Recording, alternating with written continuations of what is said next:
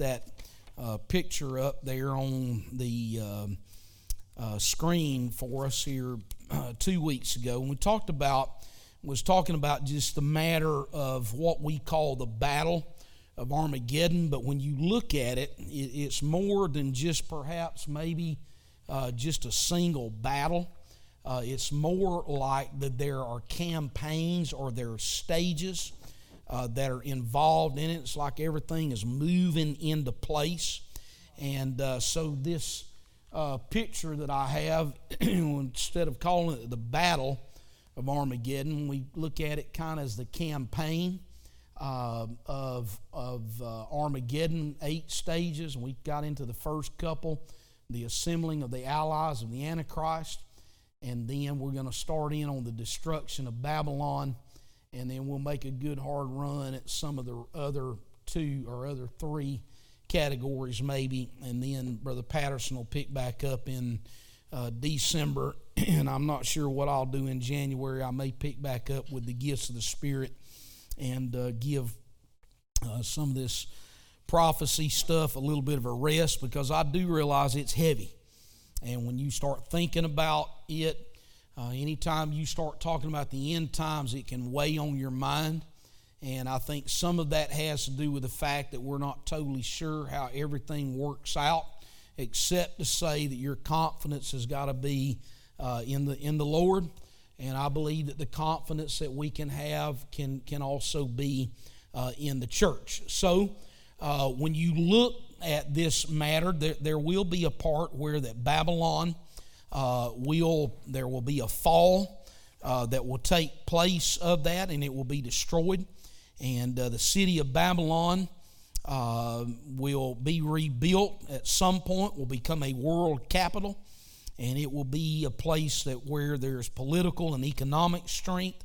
And you can read about that in Zechariah chapter 5, verses 5 through 11.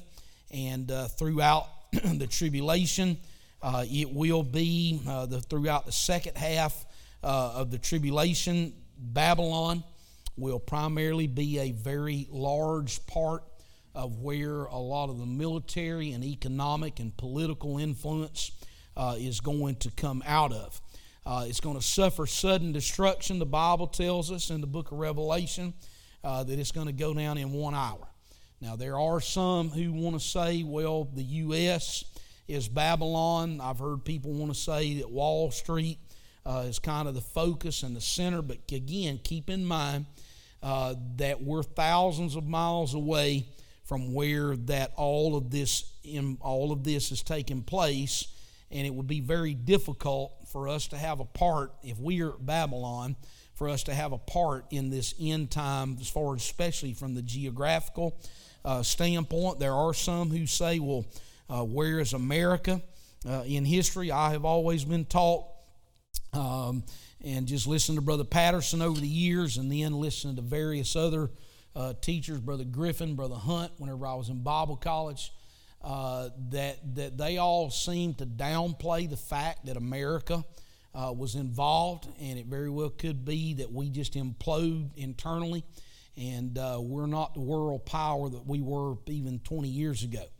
And so again, I think the Lord, again, our confidence and trust is in the Lord, and we believe that God has the church in His hand. But let's look at this matter. The final destruction of Babylon is going to be very similar to what Sodom and Gomorrah looked like. And again, we look to Scripture to really help us to kind of put together all the details and the pieces of this. So I want you to turn in your Bibles to look at Isaiah chapter 13.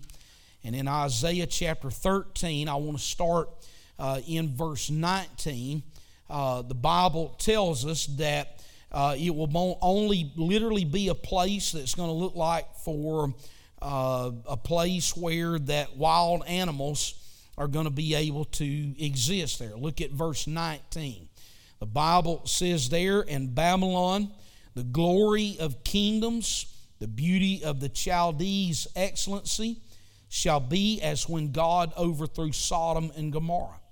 It shall never be inhabited, neither shall it be dwelt in from generation to generation, neither shall the Arabian pitch tent there, neither shall the shepherds make their fold there, but wild beasts of the desert shall lie there, and their houses shall be full of doleful creatures, and owls shall dwell there, and satyrs shall dance there, and the wild beasts of the islands shall cry in their desolate houses, and dragons in their pleasant palaces, and her time is near to come, and her days shall not be prolonged.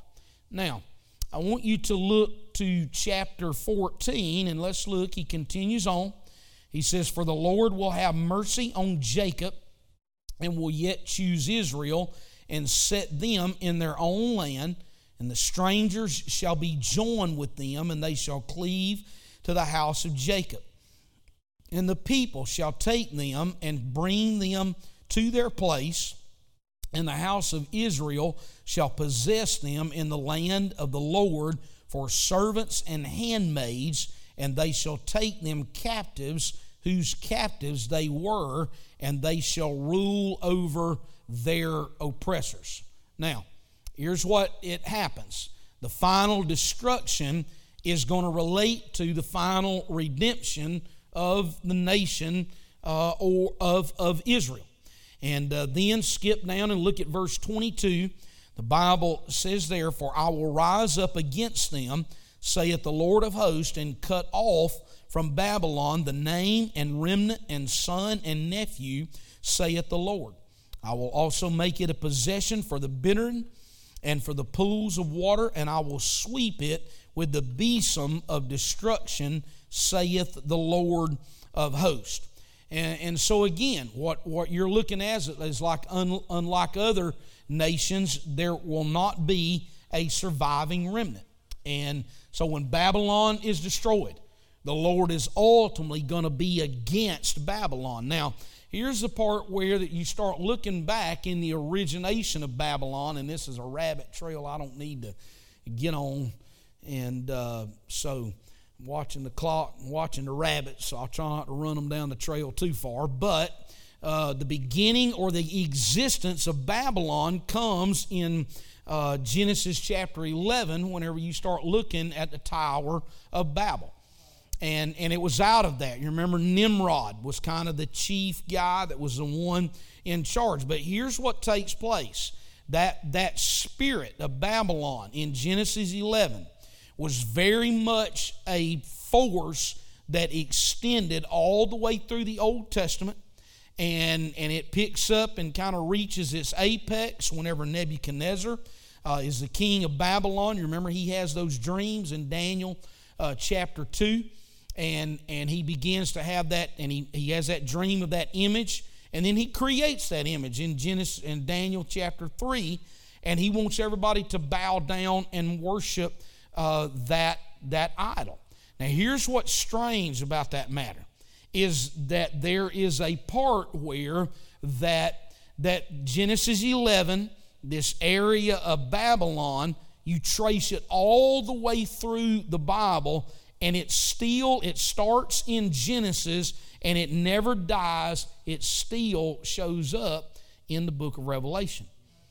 And that's the part where that, again, if you're a Bible student, not a Bible reader, there's a difference. If you're a Bible student, then what happens is you begin to trace through and realize that even in our day today, we're dealing with ancient spirits. Those spirits that were after Shadrach, Meshach, and Abednego in the Old Testament, or if you watched Veggie Tales, Rack, Shack, and Benny, and but that spirit that was after Rack, Shack, and Benny, that same spirit is still alive even today. And I'm just going to tell you this, if ever we needed the power of the Holy Ghost in our lives to be able to walk a life in spiritual authority, that today is the day. That's why we have to be filled with the Spirit, because what starts in Genesis and concludes there in Revelation, we ought to take, you'd say, well, you're taking taking comfort in the destruction of something. I just believe that those things that oppose and come against the Spirit of the Lord, that those things will come down, because our God is a mighty warrior. The Scripture indicates that to us, and there are various other places where that you look at it. Now, Jeremiah chapter 50 and 51, two long chapters that Jeremiah gives whenever he starts talking about the destruction of Babylon. And then in Revelation chapter 18, verses 1 through 24, there's another very extensive description of the destruction of Babylon. Now keep this in mind, that politically, economically, that Babylon will rule for the first 3.5 years whenever the tribulation begins. Its destruction is going to turn it into the place of the habitation of demons. Look at Revelation chapter 18. I will read that verse. Look in Revelation chapter 18, and I want you to look in verse 2. Here's what John sees. The Bible says there, let's start in verse 1. And after these things, I saw another. Let me just point this out. When you're looking at the book of Revelation, where it says, and after these things. Why is that important?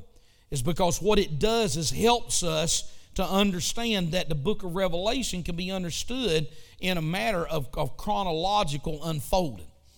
Now, there are times where that you can pull, and there are simultaneous events that are taking place at the same time, but John writes, he's watching this thing kind of unfold. You remember, it's called the revelation of Jesus Christ, not the revelation of John, but it's the revelation of Jesus Christ. It's called the apocalypse, and people use that word in a base. Oh, the apocalypse, that's scary. The apocalypse just means the unveiling. It just means the unfolding. It just means the opening up, the revelation. I'm beginning to see what's taking place. And so he says, after these things, I saw another angel come down from heaven, having great power, and the earth was lightened with his glory. And he cried mightily with a strong voice, saying, Babylon the Great is fallen, and is become the habitation of devils or demons, and the hold of every foul spirit. Or Jesus used the unclean spirits, and a cage of every unclean and hateful bird. Now, right there in that one single verse, John gives us a picture of the hierarchy that you can see that the organization of the kingdom of darkness is very, very organized. Don't think for a second that it's not in that place. And Sunday, whenever Brother Patterson was preaching, I had to really just kind of say, listen to what he's preaching about, because he got into some places and I wanted to go chase rabbits while he was preaching. But he was talking about the danger of emptiness. And you remember what he got talking about? And then he kind of made that sidebar about in Mark 5 where those devils were saying, don't put us out of our country, let us hang around here. That right there tells you they're territorial spirits. Now, I know there are people that mock Pentecostals and laugh at Pentecostals, and y'all are crazy for believing that, but there is ample Bible documentation, evidence to see that there are territorial spirits, and we deal with them in our area. There are spirits that are here that are indigenous to our area, and we deal with them. We may not deal with the same things that they're dealing with in, say, Albany, Georgia, or Enterprise, or wherever. We've got our own set of devils. And so when you read verse 2 here, Revelation 18, it is in that matter where that you can begin to see that there is a hierarchy that is laid out in that matter. Now, the reason for the judgment is because of the global political corruption, because it talks about the kings of the earth, and then the global economic corruption, the merchants of the earth.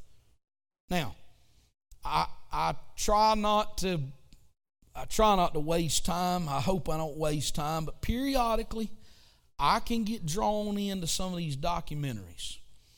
Now you have to know this: these people that do these documentaries, they always got their deal, their take, their side, their deal on it. Okay, I just recently run across a documentary that talked about how it's called the Panama Papers, and talked about how that there was a law firm down in Panama City, Panama, not 80 miles from here, but Panama City, Panama. It started, and there was an exposure of that in 2015. It ended up taking down the Prime Minister of Great Britain. It took down the Prime Minister of Iceland. It took down multiple high-level politicians that were involved. Here's what they began to express: that 1% of the population of this earth controls 99% of the monetary gain that takes place. Now, most of us, I think probably most of us in here, we think we're doing good just to make ends meet. And I used to work with a physician, and you'd ask him, hey, doc, how you doing? I'm trying to make ends meet. And you know how that is. You try to do your best to make ends meet, but you look that part. And again, I have to say, you have to weigh out what's being said, and I did look up some of the facts behind the Panama Papers. But again, you start realizing the economic corruption that takes place here in this earth. And what is it doing? It's suppressing most of us. And we're like, oh, we got to be ready for retirement. We got to, want to do this and that and the other. And yet, it's the upper 1%. And when Babylon comes down and is destroyed, the Lord is going to deal with that kind of stuff. And again, you're like, if you're like me, there are times where that you want justice to come to that. You look at the corruption that is in various places. Babylon is a picture of political corruption and is a picture of global economic corruption, and none of that can be called a wild conspiracy theory, because the Lord is going to deal with that, and in 1 hour's time, Babylon is going to be destroyed. Now, there's three classes that's going to fall. The political leaders, you can see that in verses 9 and 10. The merchants of the earth, that's in Revelation 18, verses 11 through 17a.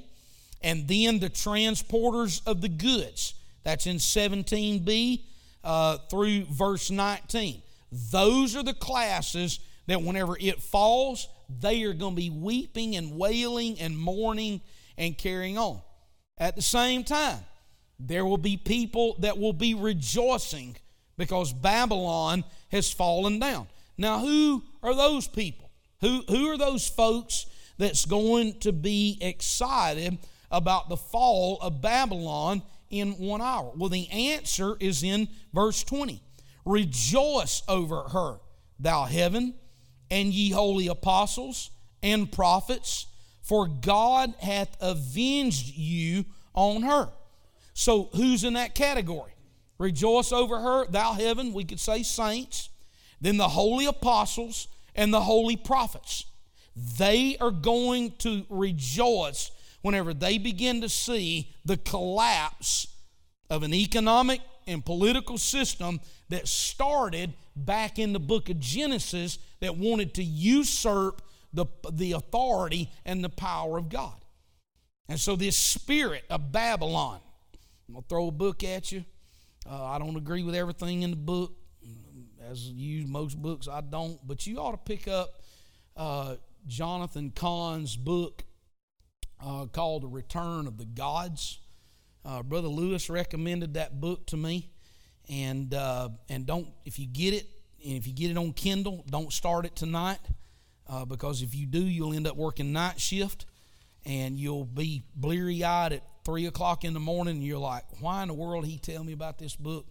Okay, but it's very, very interesting, where it talks about old spirits in new days, and there is a lot of truth that you find in that and again, whenever I read books like that, I'm always I'm hunting for Scripture.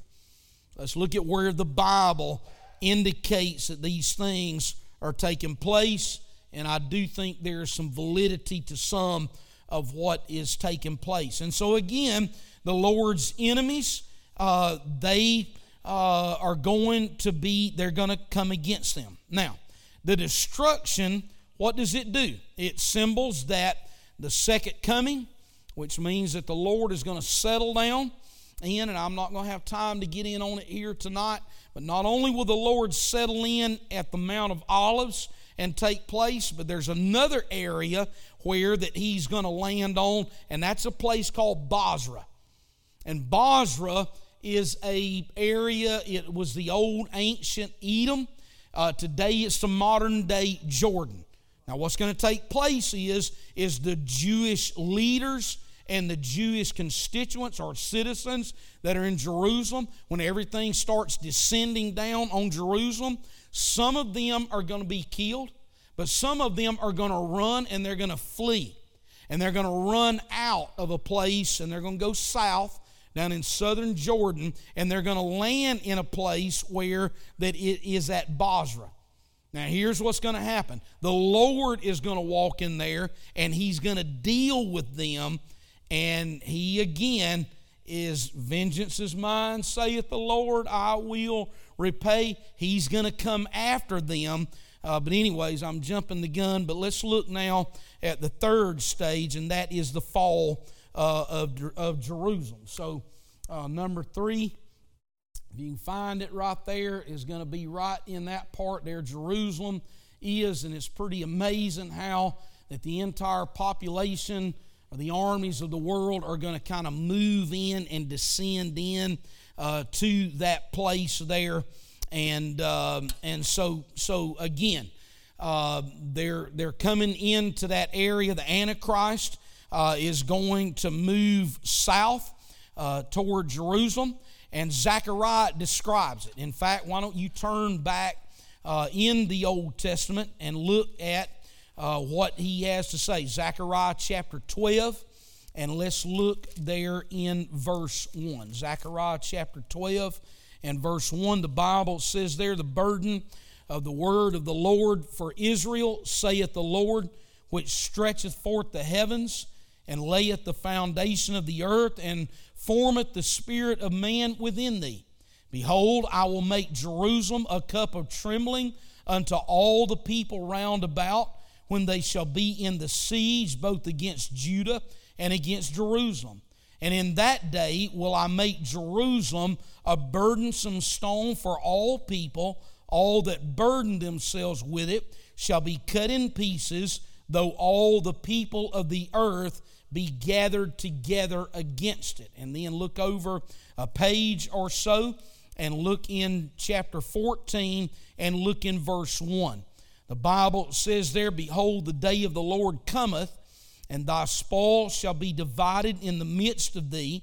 For I will gather all nations against Jerusalem to battle, and the city shall be taken, and the houses rifled, and the women ravished, and half of the city shall go forth into captivity, and the residue of the people shall not be cut off from the city. So again, when you start looking at it, everything is coming down and is going to land there on that city of Jerusalem. It's kind of like there's a magnet that's being pulled in and drawn in, and everybody is going to be Israel's enemy at that point. Now the Antichrist at that point is going to have his armies with him, and it's going to move into the place where that Jerusalem is going to fall into enemy hands.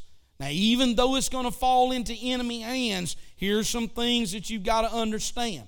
It's not going to come easy for those that are attacking Israel or attacking Jerusalem. It's not just going to just fall down just because they decide that they're going to come in there and go at it. Because here's what God's going to do. God is going to energize those Israeli fighters, I believe, just like he's done here in the last 6 weeks.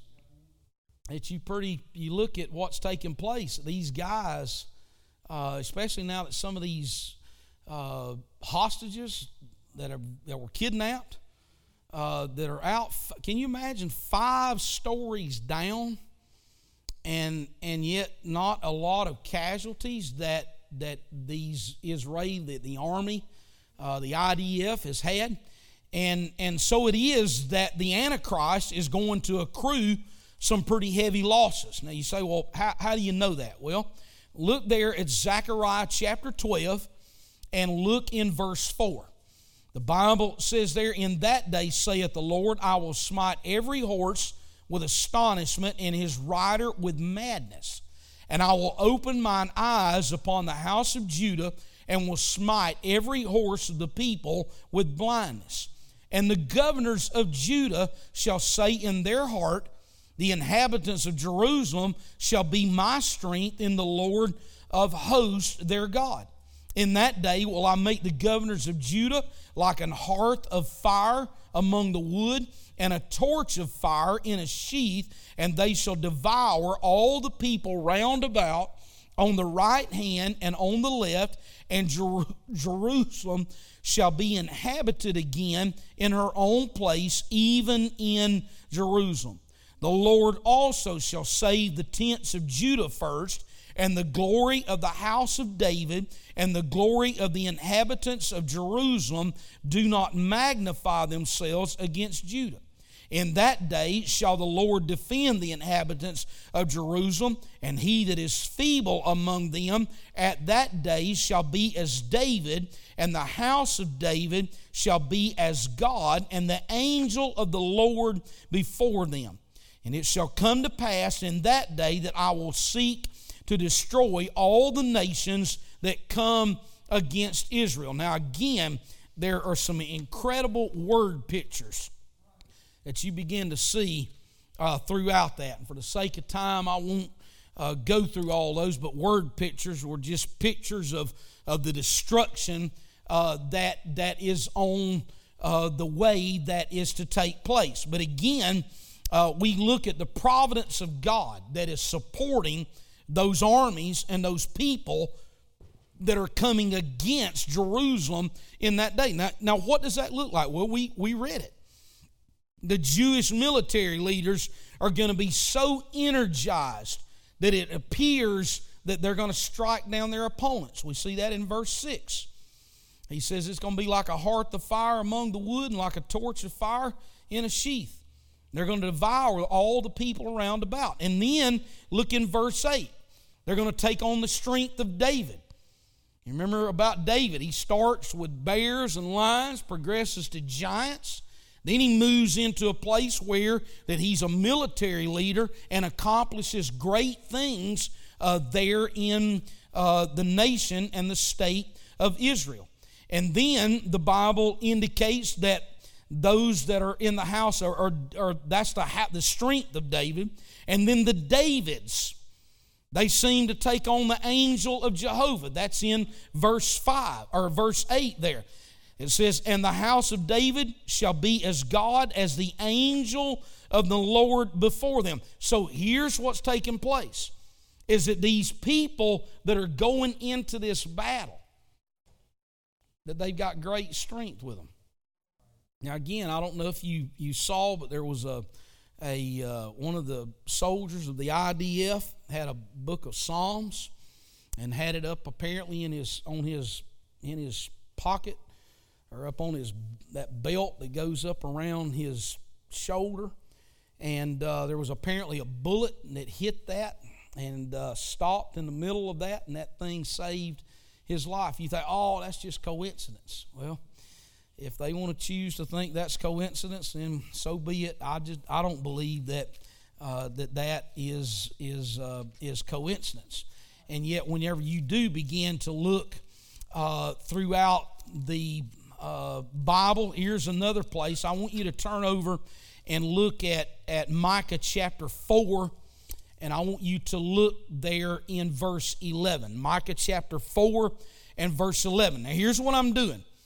We read these chapters in the Bible, but when you start studying prophecy, what takes place is you use cross references.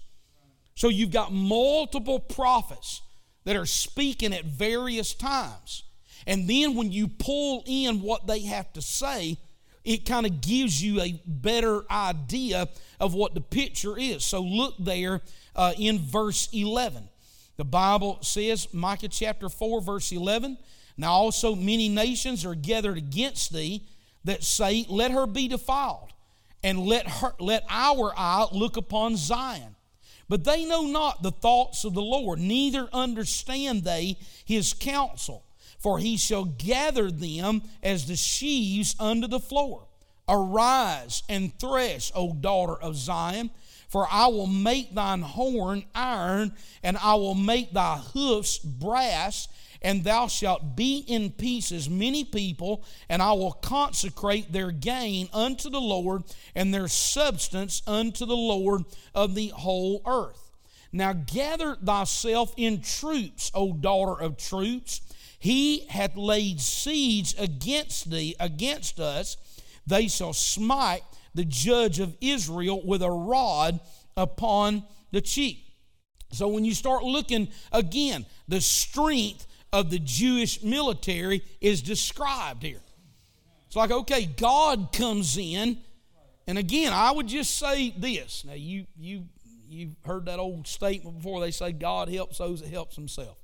And I think there's probably some part that is to that. However, I will say this. If we do what we're supposed to do, God will do what he's supposed to do. If you do the part that you're supposed to do, then God will do his part. And then when you step back and you look at it, you're like, you know what? I didn't do that. All I was just faithful. I just did what God called me to do. And as you were working for the Lord, what did the Lord do? He extended and expanded that work through that. So in verse 11, nations against Israel. Verse 12, they're going to become like the sheaves of the threshing floor. And then in chapter 5, verse 1, the battle, it will be lost.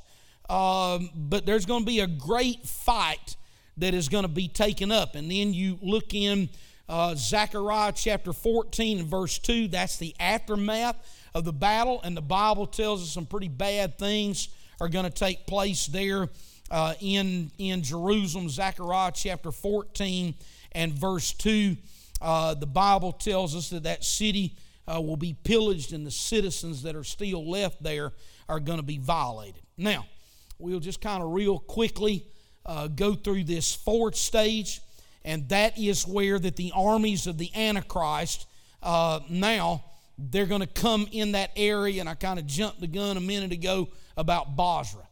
And they're going to move into that area, which is going to be Jordan. Now, if you've been paying attention to the news, and you think, okay, where is Jordan at? That's on the other side of the Jordan River.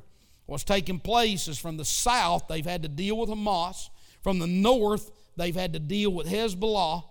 And then there's the concern, right now, all the Jordanians seem to be kind of, they're kind of hesitant, except the other day they kind of got a little skirmish of trucks and military things all going on. And so that kind of gets the IDF into a place where, hey, we're watching what is coming across. Now, again, it's like last night whenever we were doing a systematic theology class.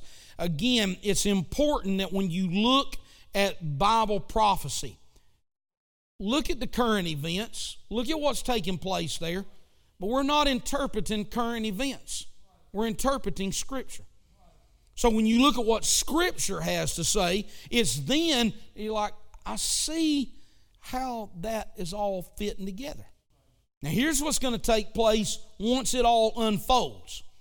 It's going to be just like us now when we look back at the book of Daniel and we see the way that it has unfolded from Daniel chapter 7 all the way to Daniel chapter 12, that you see the unfolding of all these world empires. You go take a Western civil or a world history class at any college, junior college, 4-year school, or if you decide you want to get a PhD in world history, here's what you're going to do. You're going to track through the Scriptures, and yet they'll say, well, the Bible's wrong. Is it really?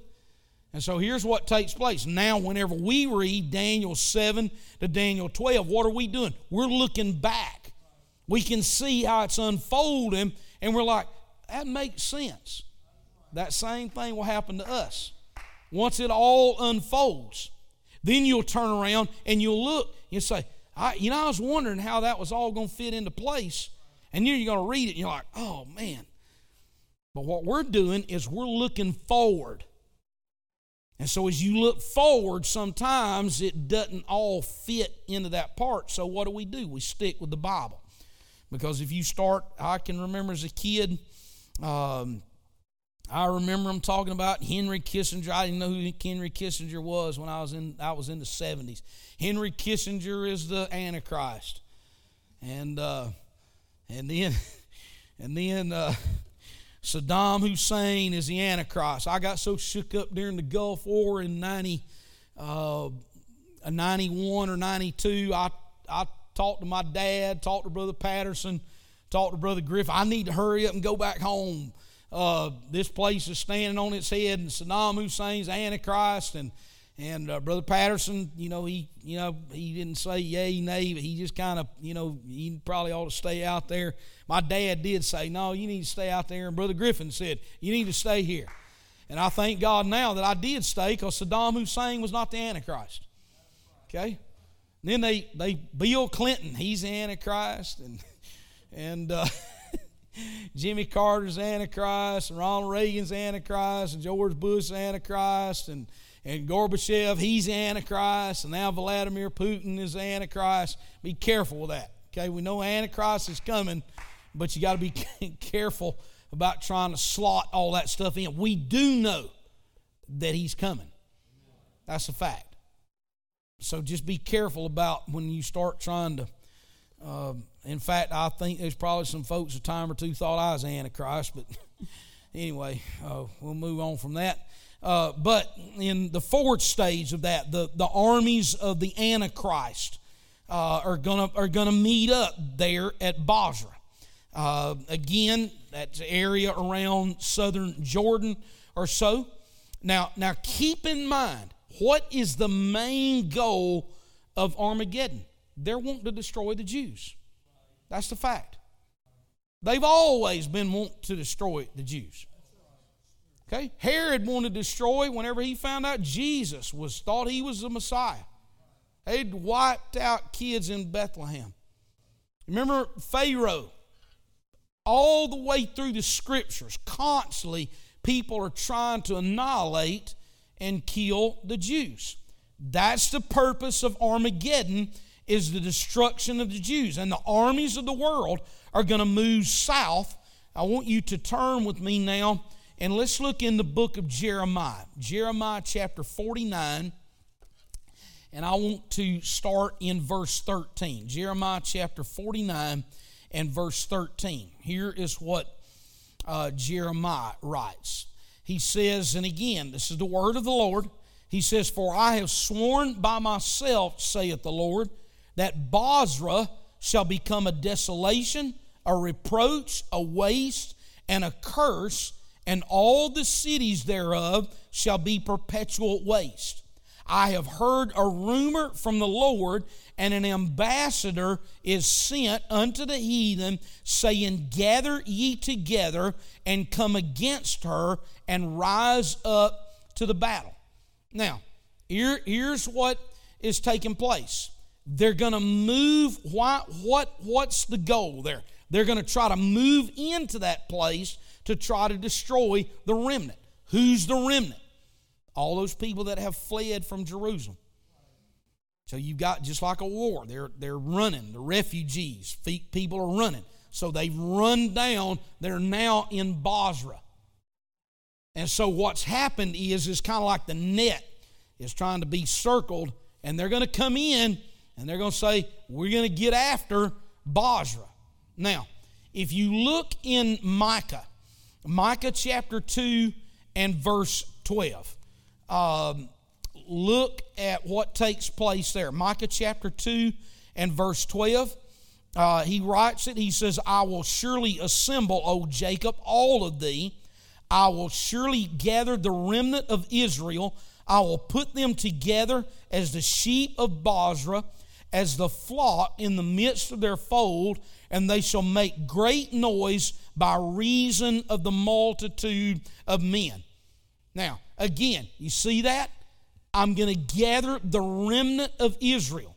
That small little handful. That remnant. And I believe there's going to be remnant churches in the end time. I really do. I believe there are going to be remnant churches. There's going to be remnant saints. There's going to be remnant preachers. And church, y'all listen to me. We got to be part of it. We have got to be a part of the remnant. And I know we got a prayer revival coming up. And you're like, this is the 915th prayer revival. Thank God. Thank God. Thank God. Brother Harrelson, you're about to wear us down with those sermons, those hour-long sermons. You wearing us down, telling us we ought to be coming to church. You wearing us down. I'm going to keep wearing y'all down. I am. I'm going to stay at it, y'all. We are too close to the end. I pray you get a second win. Okay? I pray you do. I feel the Spirit of God right now. I want to shout and yell at y'all. I just tell you, I want that. I want that for me, and I want it for you. That the Spirit of God just anoints you in a special way. And that you're able to realize and to discern and to see the slippery places and to be able to be aware of what's coming against you and is trying to hinder and stop you. Because I want us to, when we hit the finish line, I don't want them to say, hey, y'all come over here and bring them some oxygen. Y'all come over here and resuscitate them. I don't want that. I want us as a church, when we hit that line, that there's strength and there's purpose and there's power. But I also know this, there's a price tag on that. There's a cost on that. And you gotta pay the price there. And so with the end of that stage, the end of stage 4, the last 3 days before the second coming will begin. And if you want to know about the days it's laid out, it's in Hosea chapter 6 and the first 3 verses, but it's 8:28. I wish I had another hour, but I don't, so I won't get into the next section. So we got a good stopping place. So why don't we stand? And I thank the Lord that you're here tonight. I felt the Spirit of the Lord while we were singing, and Spirit of liberty was here tonight while we were praying, and I felt the liberty of the Spirit while I've been teaching. And I apologize. I should have cranked down the air conditioners for y'all, but I walked in, it was like 69 degrees, and I thought, well, we just going to save a little money on electricity. And so, but anyways, but I'm glad you hung in here with us, and it's going to be a great weekend. I believe the Lord's going to help us, but let's thank God for His Word and for His Spirit here tonight. Lord, I'm thankful, Lord, for this gathering. I'm thankful, God, for your goodness, Lord, in our lives. I pray, Lord, tonight that, God, that every person that's here, that, Lord, that you would bless us, God, with a second wind. And that, God, that there would be an anointing of the Spirit of the Lord. That, God, that it would be so focused in on us. That, Lord, that we would do your will. And that, God, that we would fully give ourselves, Lord, to your purpose. I ask you, Lord, tonight, that, God, that you save our families. Lord, please, Lord, save us from this untoward generation. I pray, God, that you gather our children in. Lord, our grandchildren. Lord, our great-grandchildren. I pray, Lord, that God, that those that are around us that need to hear, Lord, the word of truth. That, God, that you would be able to help us, Lord, to speak those things to them so that salvation would take place. In Jesus' name we pray. Amen. Amen. Lord bless you. Thank you for coming to church tonight. And Friday night power supply at 7. The church will be open Saturday night for prayer. And we'll let you know something about the garage sale. Okay, it's going to be on. It'll be inside in the youth sanctuary fellowship area Saturday. Lord bless you. You're dismissed.